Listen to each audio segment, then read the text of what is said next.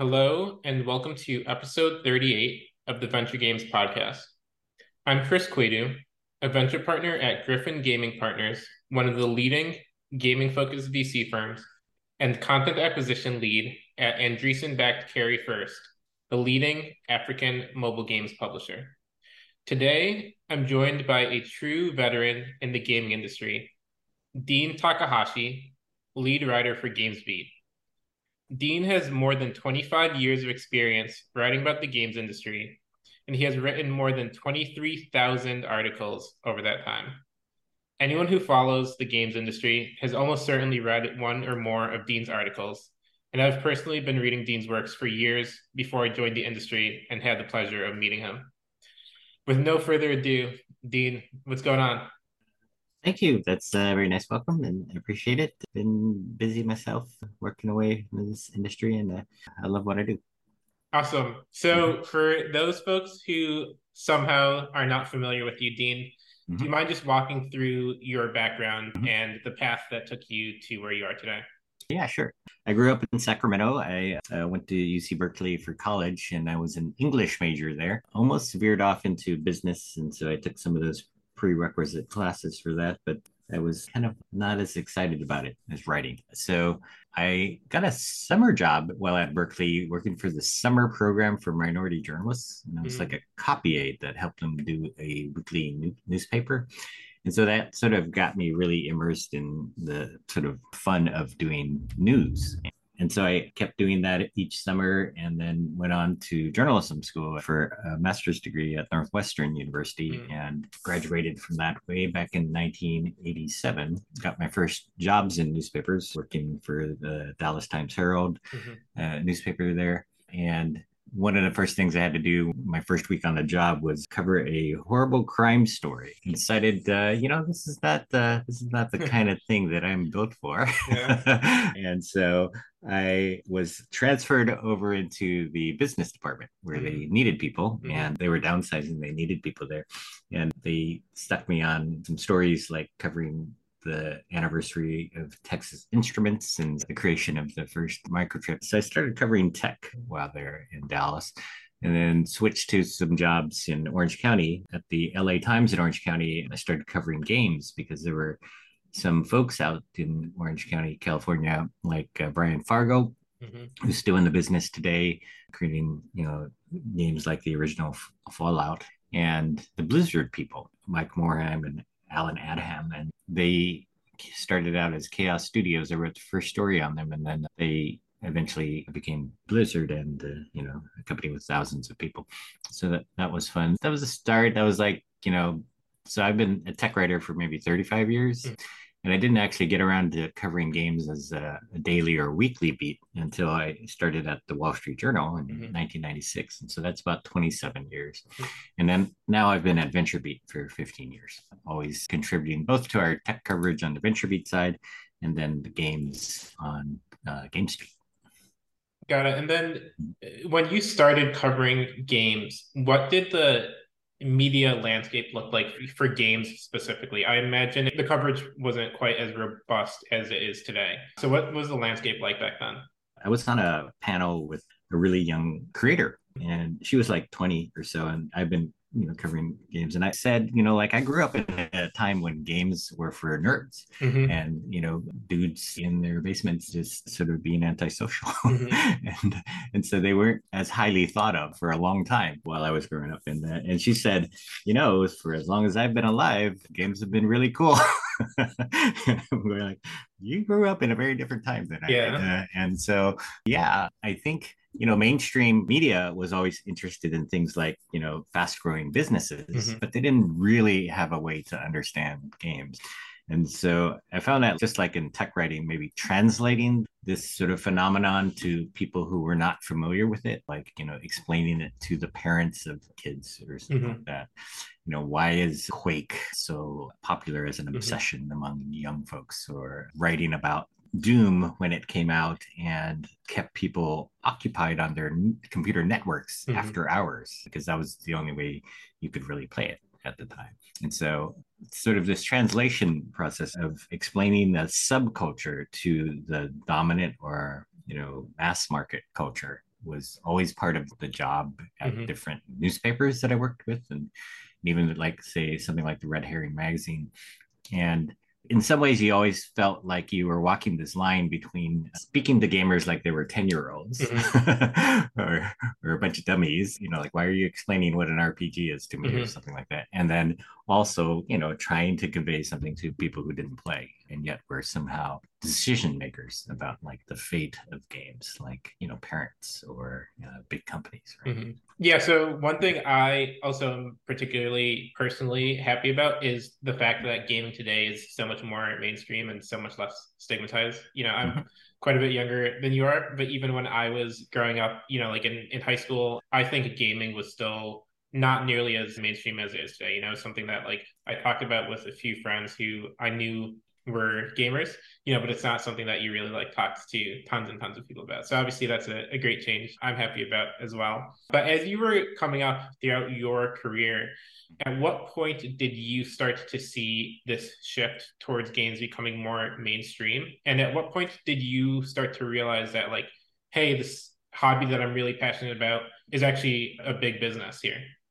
Yeah. I mean, a lot of it probably coincided more with when I joined Venturebeat back in 2008. And, when I left the San Jose Mercury News to go work at this 5-person tech blog, I felt like, well, I'm going to write about venture capital. The thing is Mm-hmm. called Venturebeat. Yeah. And there isn't any for games, Mm-hmm. right? And so I expected to not write as much about, the things that I loved so much anymore. But it turns out that games on Facebook exploded that year, and game startups just sprouted like crazy. Like Zynga was born at that time, and they had opportunities to bring new things to gaming, like free to play business models. Not long after that, then you had the iPhone taking off and the app stores becoming a great opportunity for game companies. The game startups became big stories, and these companies very quickly became as famous as some of the older cafes. We also figured out that there was a strong community there, and we started doing events for Venturebeat and GamesBeat.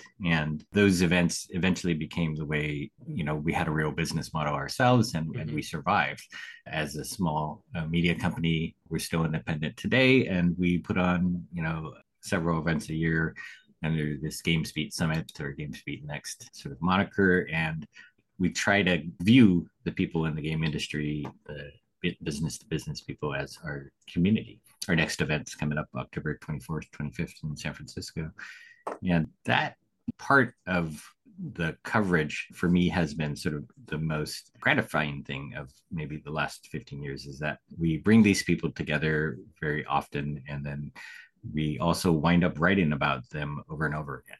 And that, there's just a strong community. Some of them have not been successful, and some of them Mm-hmm. has been, extremely successful. It's nice to see companies that we covered when they were infants, like Roblox, gigantic public companies now.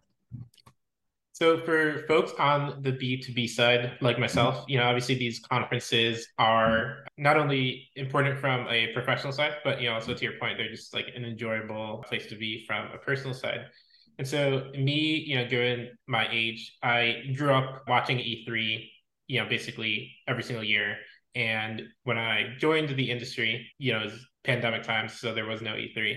And then E3 was supposed to come back. I was very excited to go. And then unfortunately, it was canceled, and then it's sort of up in the air. But that has given more room for some other conferences to sort of take off, right? And so GamesBeat Summit or GamesBeat Next, some people think it could potentially help fill that gap left by E3. Is that a like strategic thought of yours, or is Mm-hmm. it just more of a happy coincidence?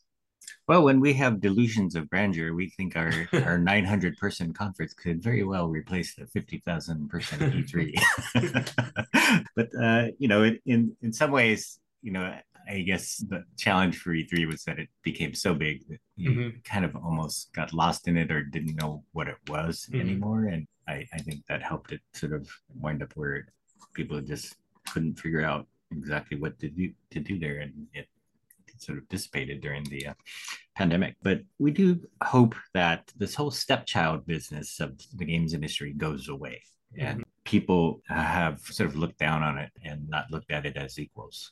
I think that is probably still something that's true in the world of business, right? And that even though games are the biggest entertainment Yeah. industry by far, other forms of entertainment are viewed as more established or Hmm. artistic. And there's other technologies people view as more important. And yeah, I think that there's still progress to be made on this front. I do worry that gaming as a culture still has some negative Mm. artifacts to it. The subculture, had things like misogyny Yeah. and toxicity that were sort of part of it for a long time. And that has been hard to shake as we sort of export gaming as a subculture upward into world culture. We don't want those things to stick around. And so we think, it should change and change for the better. And I think that timing is right about now. Like Mm. we need to address these things now because gaming is going into that stratosphere Yeah. with things like The Last of Us on HBO, Hmm. the Super Mario Brothers movie bringing in more than $1 billion. Other things like Squid Game now being Yeah. turned into real games, Hmm. right? I do think that we've got say work to do, or the game industry has work to do. And then I think depicting it in the right way is important as well. And so that's one of the jobs for the media. Yeah, actually, this is a topic I've talked about with several guests in different episodes. So I just want to sort of double click here. So, given your sort of vantage point and how long you've been covering the industry, on the cultural side, how has the industry changed over time? And in your opinion, do you think the pace of improvement, if any, is sort of faster than you would have expected, slower than you would have expected? How do you think about that generally? Some things have happened a lot slower than I Hmm. expected. I think the whole wave of rebellion that came against things like diversity as a result of Gamergate Hmm. are not that old. Like, I mean, Gamergate happened in 2014, Hmm. and it was a very sort of regressive movement that wanted to bring the good old days back. But, Hmm. those weren't good old days for a lot of people, Right. people of color, women, other types of people. And so embracing change has happened a lot slower than I thought it would. I thought we would leave some of these things Hmm. behind by now, because it makes so much sense to be more inclusive. I Right. mean, if you're inclusive, you have a more diverse game audience, you have a more diverse people wanting to go become game developers. I think that kind of progress still has to be made. And if you make games for the whole world, you make games for everybody, and don't leave anybody out, then your market becomes bigger. Your Hmm. opportunities become bigger. You don't dumb down your games. You still have a way to balance both sort of accessibility and skill. And so certain kinds of games that we love from the old days are not going to go away. They're Right. still going to be around. They're just going to be playable for everybody in different ways. And then that improves, the whole cycle or the ecosystem. You get better games, right? Hmm. You have, if games reach more people buy them, you get better games. And so all this money gets reinvested in making games better for everybody. And so why is the diversity part a bad thing? I don't understand the negative reaction to it. Hopefully, as an industry, we'll be able to move past some of these things. But on the more positive side, obviously, given you've been in this industry for so long, gaming is obviously something that you love, not just from a professional standpoint, but also a personal standpoint. So, what are some of the games that you have played throughout your life that have been like the most impactful to you and the most memorable for you? I certainly love Naughty Dog's games, the Uncharted series, and I think there's a tie between my favorite games between The Last of Us and The Last of Us Part 2. Mm-hmm. So I love both those games, Mm-hmm. and I've played a lot of shooter titles. I play Call of Duty every year. Mm-hmm. During the pandemic, I played a lot of Warzone. And then I also liked a lot of military strategy games. So Mm-hmm. whenever any new real time strategy games come out, or like also games like say Dune Spice Wars just came out. I love those kinds of games. I'm not so skillful at a lot of things out there, like people discovered with my poor play of Cuphead. So platformers are not necessarily something that I'm good at, but I have enjoyed playing them over time with my kids. Yeah, so actually one of the few Mm-hmm. criticisms that you have received as a journalist over time is your alleged maybe lack of skill in certain games. There's this famous Cuphead video. I've actually played Call of Duty with you, and I thought you were perfectly competent. But the amount of just explaining what happened during that Cuphead video. Uh-huh. This is actually a discussion that I've seen around your review specifically. So I want to hear your opinion on this. Should Uh-huh. journalists have to have a certain level of skill to review games? What do you think about that? The answer to that question is yes. Of course, you should have some competence at playing games if Mhm, you're going to review them. And the more games that you play, or the more you know, the better context you have for mhm, reviewing something and saying like, "Hey, this is better than The Last of Us" or mhm, whatever. But I do think there were some things that were fair about the criticism mhm, that taught me some new things mhm. about what people expect. I also thought there were some things where, okay, I do know how to play games. Yeah. I've described the games that I'm sort of better at, right? Mhm, It's like if this was a shooter game, I would actually know what to do right off the mhm. bat. Whereas a platform game like this, I would actually have to learn it. I'd have to Yeah. remember and sort of memorize that, hey, this button will cause that to happen. Mhm, And then I went to Gamescom. I had 25 minutes with Microsoft. They said, "Here's your demo," mhm, and handed me the controller when I walked in. And there wasn't much preparation I had for that, and so I walked into this playing it cold and did a very poor job. It took me a while to understand, like, say, jumping on top of these things would not mhm. smash them, like you do in Mario, Yeah. right? Mhm, And there were even some things that were slightly, say, deceptive, where like if you did a jump and a dash, I still don't think I would have cleared the pillar mhm. that was in the tutorial, even though it said you should do that. And so it took me a while to figure out, okay, if I actually jump and dash, it will go in a straight line and you will actually go over the pillar instead of run right into it. I felt like that was a slightly deceptive thing about the graphics I was seeing, I guess. Mhm. Other things I think were perfectly appropriate. I mean, probably didn't need to post that video. I went back and one of my colleagues said, "Oh, it'll be funny. Just post it." And, but instead of finding it funny, we found that people were getting very angry. Yeah. There was a guy on social media who also politicized it and said Oh, basically, "Hey, wow. look, game journalists just are unqualified to do their jobs. They're gatekeepers, and Yeah. we the people just need to get rid of them and take on this business of reviewing games ourselves. And there's nothing wrong with that, and I think Mhm, that trend has gotten only stronger in terms of creators just really taking over a lot of the sort of taste making landscape. That's appropriate and good that they can make a living doing this now, and I think that's wonderful. I think everybody should get paid to play games. I think it's also worth understanding that they can focus on the games that they want to play, and they could play nothing but that right. game for the whole year Mhm, and show people how good they can get at it. Whereas game journalists, by the nature of our right. jobs, we're moving on to a new game either every week or every 2 weeks, and that's for the people who review them all the time. Yeah. Whereas my job is mostly not doing that. It's Mhm, mostly just writing about business stories mhm, in the game industry. So yeah, I did think that there were some things that were fair and unfair. I did think that the message I always wanted to get across during mhm. that whole thing was that nobody should be ashamed Yeah. of how poorly they play, Mhm, because we all start out, in that state where you have the controller in your hand and you don't know what to mhm. and only by playing it over and over again can you get good at it.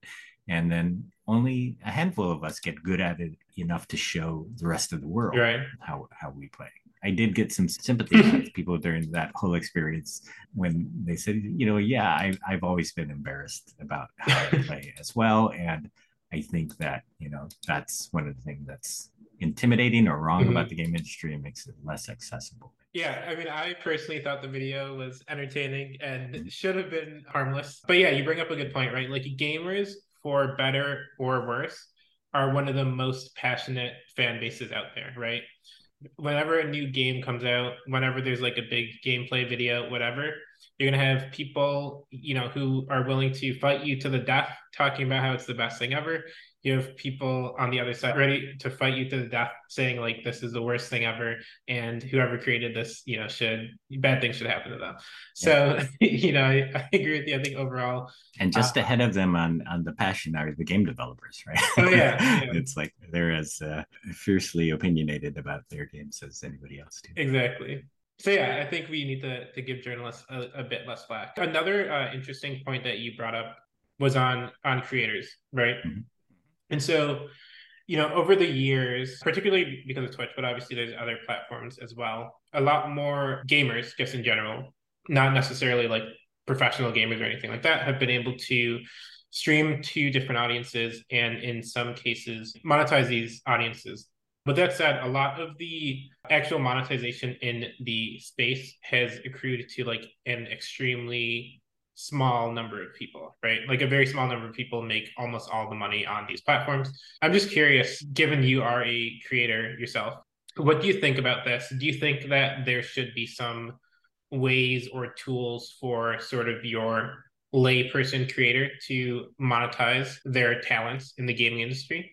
Or do you think this is ultimately just like a hobby that unfortunately some folks won't be able to? Mm-hmm.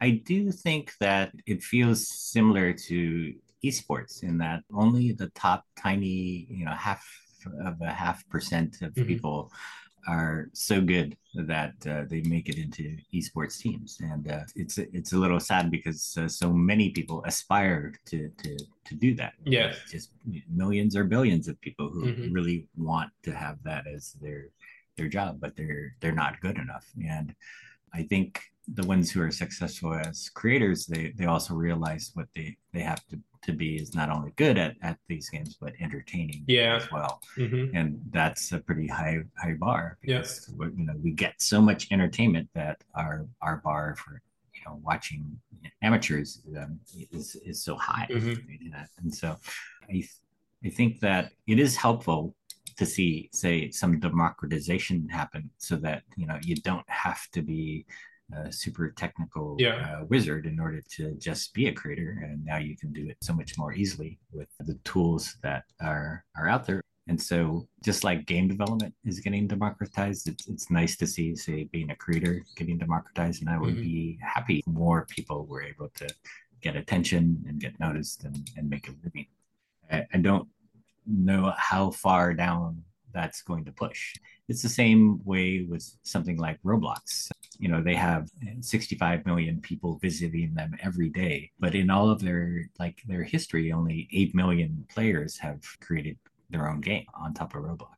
With things like AI coming in such a big way and affecting every part of the industry, I think we're going to get a ton of user generated games that come on the order of 10 or 100 or 1,000 times Yeah. more than what we get today. Some people will make it big that way, and that'll be great for them because they have ideas. Normally, they can't execute on those ideas Mm-hmm. because they don't know game development. But AI could help them get through that Mm-hmm. and get their ideas into execution easier and faster. And I think the same thing would happen with creators as well. Mm-hmm. More people can become creators, and you do want society to gravitate towards what's best, Yeah. really, whether it's esports or it's games themselves or creators. I think we're always going to have very successful few at the top and a pyramid going down. So follow up on AI, actually probably a few follow-ups. But the first one,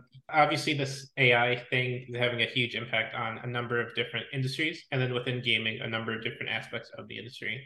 One of which you wrote about recently, GamesBeat and Venturebeat recently had to lay off some folks. This is something that we've seen sort of all throughout the gaming industry and all throughout the media industry. But obviously something, given your profession, I'm sure it's especially close to home. So, given the impact AI could potentially have on just journalism in general, and given the pace at how fast the technology is improving and how much money is going into the space, from your vantage point, what does the future of sort of your industry look like when there is this potential threat in AI?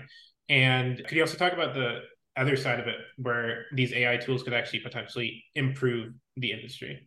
I think that there's two parts to what we do. Like we have the events business and then we have the media business, Hmm. really. And they are linked together. I mean, a lot of the people that I interview for the media wind up being speakers at the Hmm. events, right? But the events business saw this sort of crazy seesaw happen, with the onset of the pandemic Yeah. in 2020, and we had to cancel an event that was coming up in just 9 weeks. But instead of totally cancel it, what we did was we shifted it to become a virtual event. Hmm. And this online event actually worked out really well. And during the pandemic, that was the only kind of thing you could do Hmm. and still feel like you're gathering with people of like mind. And Hmm. so we started doing more of these events a year. They were cheaper to do and a little easier to organize than in person events. And so that worked for a while until everything shifted again and we got our vaccines and everybody started going back out into the real world. And so, we had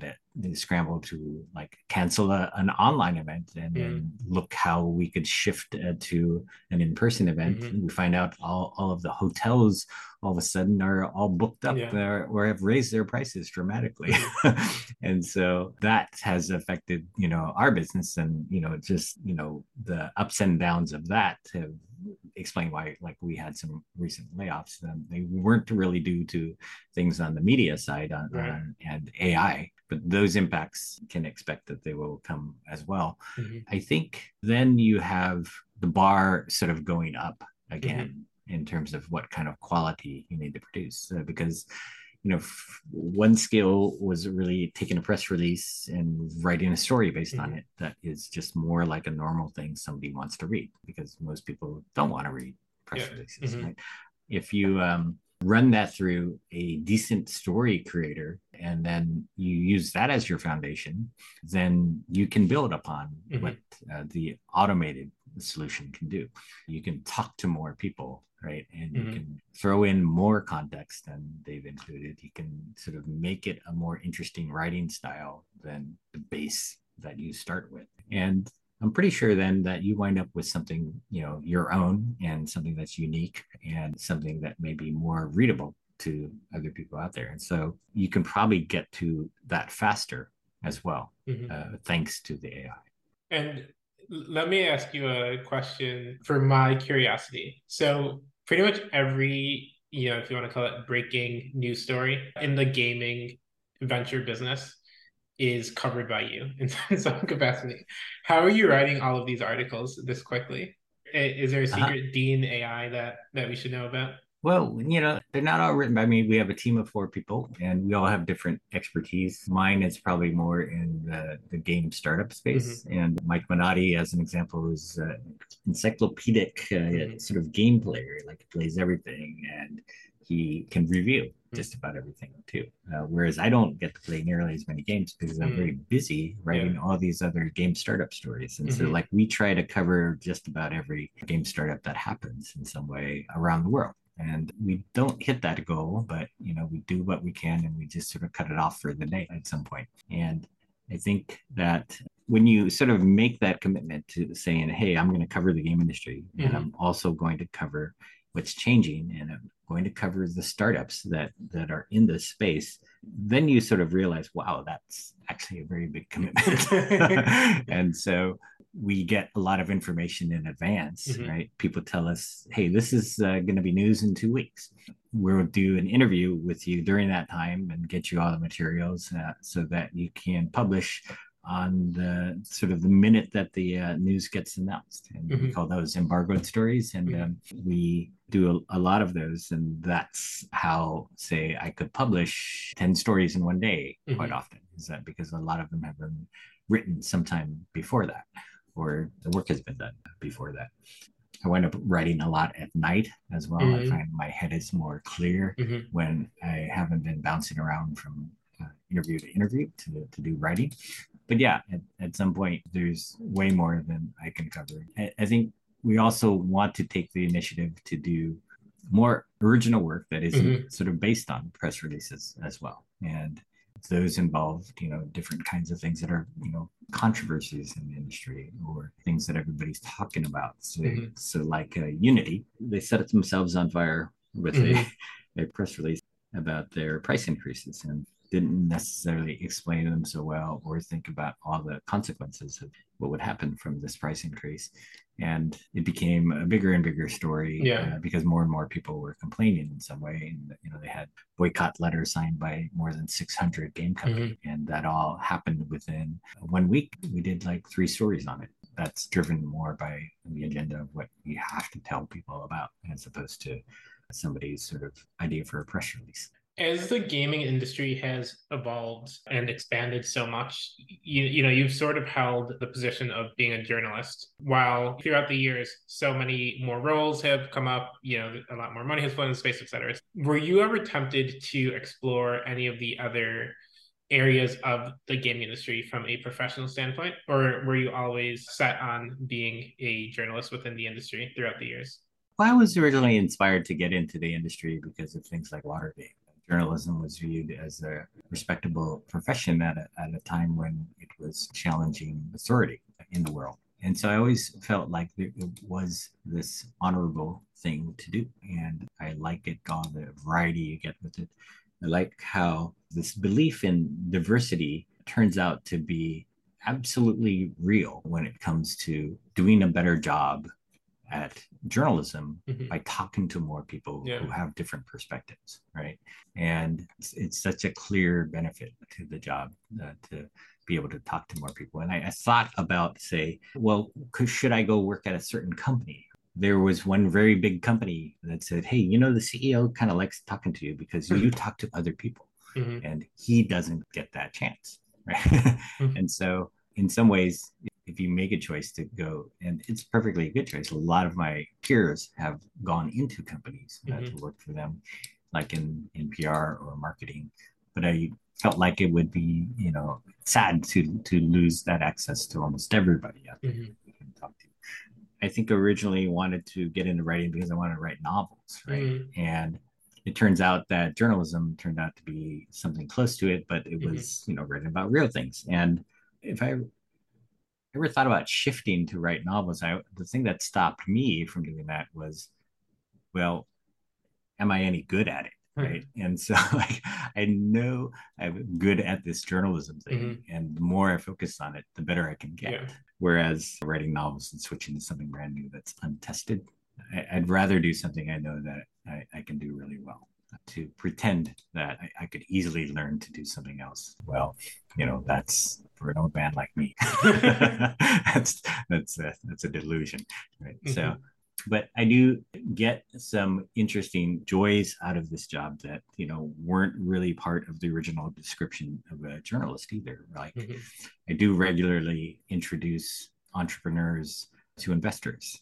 I don't charge for this, but since I know so many investors, I see that some of these ideas are really fascinating. And if they tell me they're looking for money or they've never talked to any investors, then I can happily sort of make those introductions and write about them when they have an agreement to announce that they've raised some money or something. Right. So I feel like lucky in that I found a good place for me to be. So I like that's always kept me doing what I do. So over the last few years, there's been AI, blockchain, metaverse, AR, VR. There's been a number of trends within gaming that were supposed to change the world. The jury's still out on many of these, so I'm not going to ask you necessarily to take an opinion on these today. But given your vantage point, having covered the industry for so long, what are some trends throughout the years that you have covered that have seen a lot of hype and that have either outperformed your expectations or underperformed your expectations? I think a lot of them. I can remember when Riot Games was getting started with League of Legends and was entering and creating a new game in this genre of, multiplayer online battle arenas, MOBAs. And so everybody then started creating MOBAs, and it turned out that there was only one MOBA. League of Legends scooped up all of the customers and all of the money, and everybody else failed. There may be a new opportunity there, but still back when this was happening, everybody thought that MOBAs were going to be Right. this fantastic, gigantic trend, and Hmm. it didn't materialize in the way that they thought because sort of grandmaster of them fended off all of the competition. And we have other things like cloud gaming that I Hmm. think still have potential, but have never knocked it out of the Hmm. park in the same way and become a larger part of the industry as they expected. It's probably like more like a good niche right now for games like, say, Microsoft Flight Simulator that enlisted the cloud in providing all of that flight data Hmm. and Earth data that you can see when you fly over different parts of the world. I do think that there's more of that to come and more successful come there, but it didn't live up to what everybody expected in the game industry. I mean, Hmm. it did turn into something much bigger than what analysts were forecasting in terms of cloud technology for the Hmm. world and tech companies, but not so much in games. There's VR, definitely it's a good $20 billion business, but everybody expected it to be a $150 billion Hmm. business by now. 8 years later or so. And Hmm. that didn't happen. So success is like a relative thing that you can think about. Like, are these things failures because they only became a certain size and they didn't become as big as what everybody wanted them to be? I think metaverse. I think it did get overhyped when everybody was starting to say it's going to change everything, and so like we would have a $5 trillion metaverse Yeah. industry by 2030, as McKinsey predicted. Hmm. But it is in sort of something that will be on the radar for years to come. Everywhere, showed off Yeah. a very metaverse like trailer, Hmm. that looks like a lot of fun. I think the metaverse dream of creating something like the Star Trek holodeck where you could snap your fingers and the world changes is still alive as a dream, and that nobody has really done Snow Crash right yet, Hmm. as well. From Neil Stevenson, the guy who coined the term Hmm. metaverse, I think there's still potential there. But sometimes that's my science fiction self that's talking, right? One of the things I love to do is sort of look at the intersection of science fiction, tech, and games, Hmm. and see all the crossover that happens now. Like to see Neil Stevenson himself working on a blockchain game startup is very inspiring in Yeah. some ways, right? I think that the game industry always has so many things going on at the Hmm. same time. Some of the hyped trends will grab a piece of that business, but they never tend to take over Right. everything. Hmm. What are some of the games or game genres that you're most excited about? It can be either professionally or personally. Mm-hmm. And then just curious to hear your thoughts on extraction. It seems like extraction shooters have been getting a lot of attention. I always thought that was interesting because to date, there's only a few games that have actually had decent success with an extraction shooter. But it does seem like a lot of people think it's like the next big thing. So curious to hear your thoughts. Yeah, I think that even within the shooter business, we have seen a lot of change and evolution. And, that whole battle royale sort of adoption that I mentioned. I mean, I Hmm. didn't really play a lot of PUBG at first. Yeah. I felt like the guns felt a bit unfamiliar and different to me. And it was, say, more realistic than I was used to. And yet, when Call of Duty adopted some of the same modes, then it was something I was already familiar with. I could play Call of Duty and do okay in it and be somewhat competitive enough to play with other people. And then I felt like that absorption of the innovation by an established company that really helped. So, like, making it mainstream enough for me to play is, I think, something that's always important for the game developers to think about and like to keep evolving what they're doing so that more and more people can play something. And like I used to go to a lot of trouble to play strategy games, Mm. military games on maps with little paper tiles, Mm. cardboard tiles that you moved around on a map in the physical world.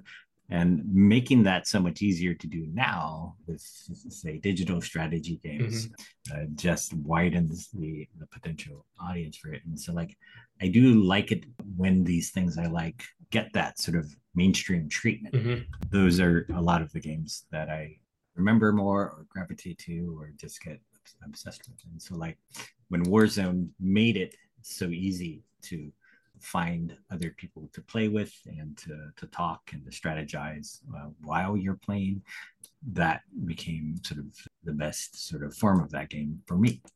I like the style, and it was very different from things like Fortnite and PUBG. Yeah. It fit me better. My most favorite games are things that tell a good story, like I guess the bookend storytelling, where something happens at the beginning of The Last of Us that reminds you of the very last scenes of The Last of Us, and explain sort of the connection and why the ending turns out to be the way it is. I think, that's brilliant storytelling. To see that in games is just extremely gratifying, because they didn't start in that space of being outstanding storytelling. Mm-hmm. Just to wrap things up here, so you've been in the industry for a long time. You've seen many changes.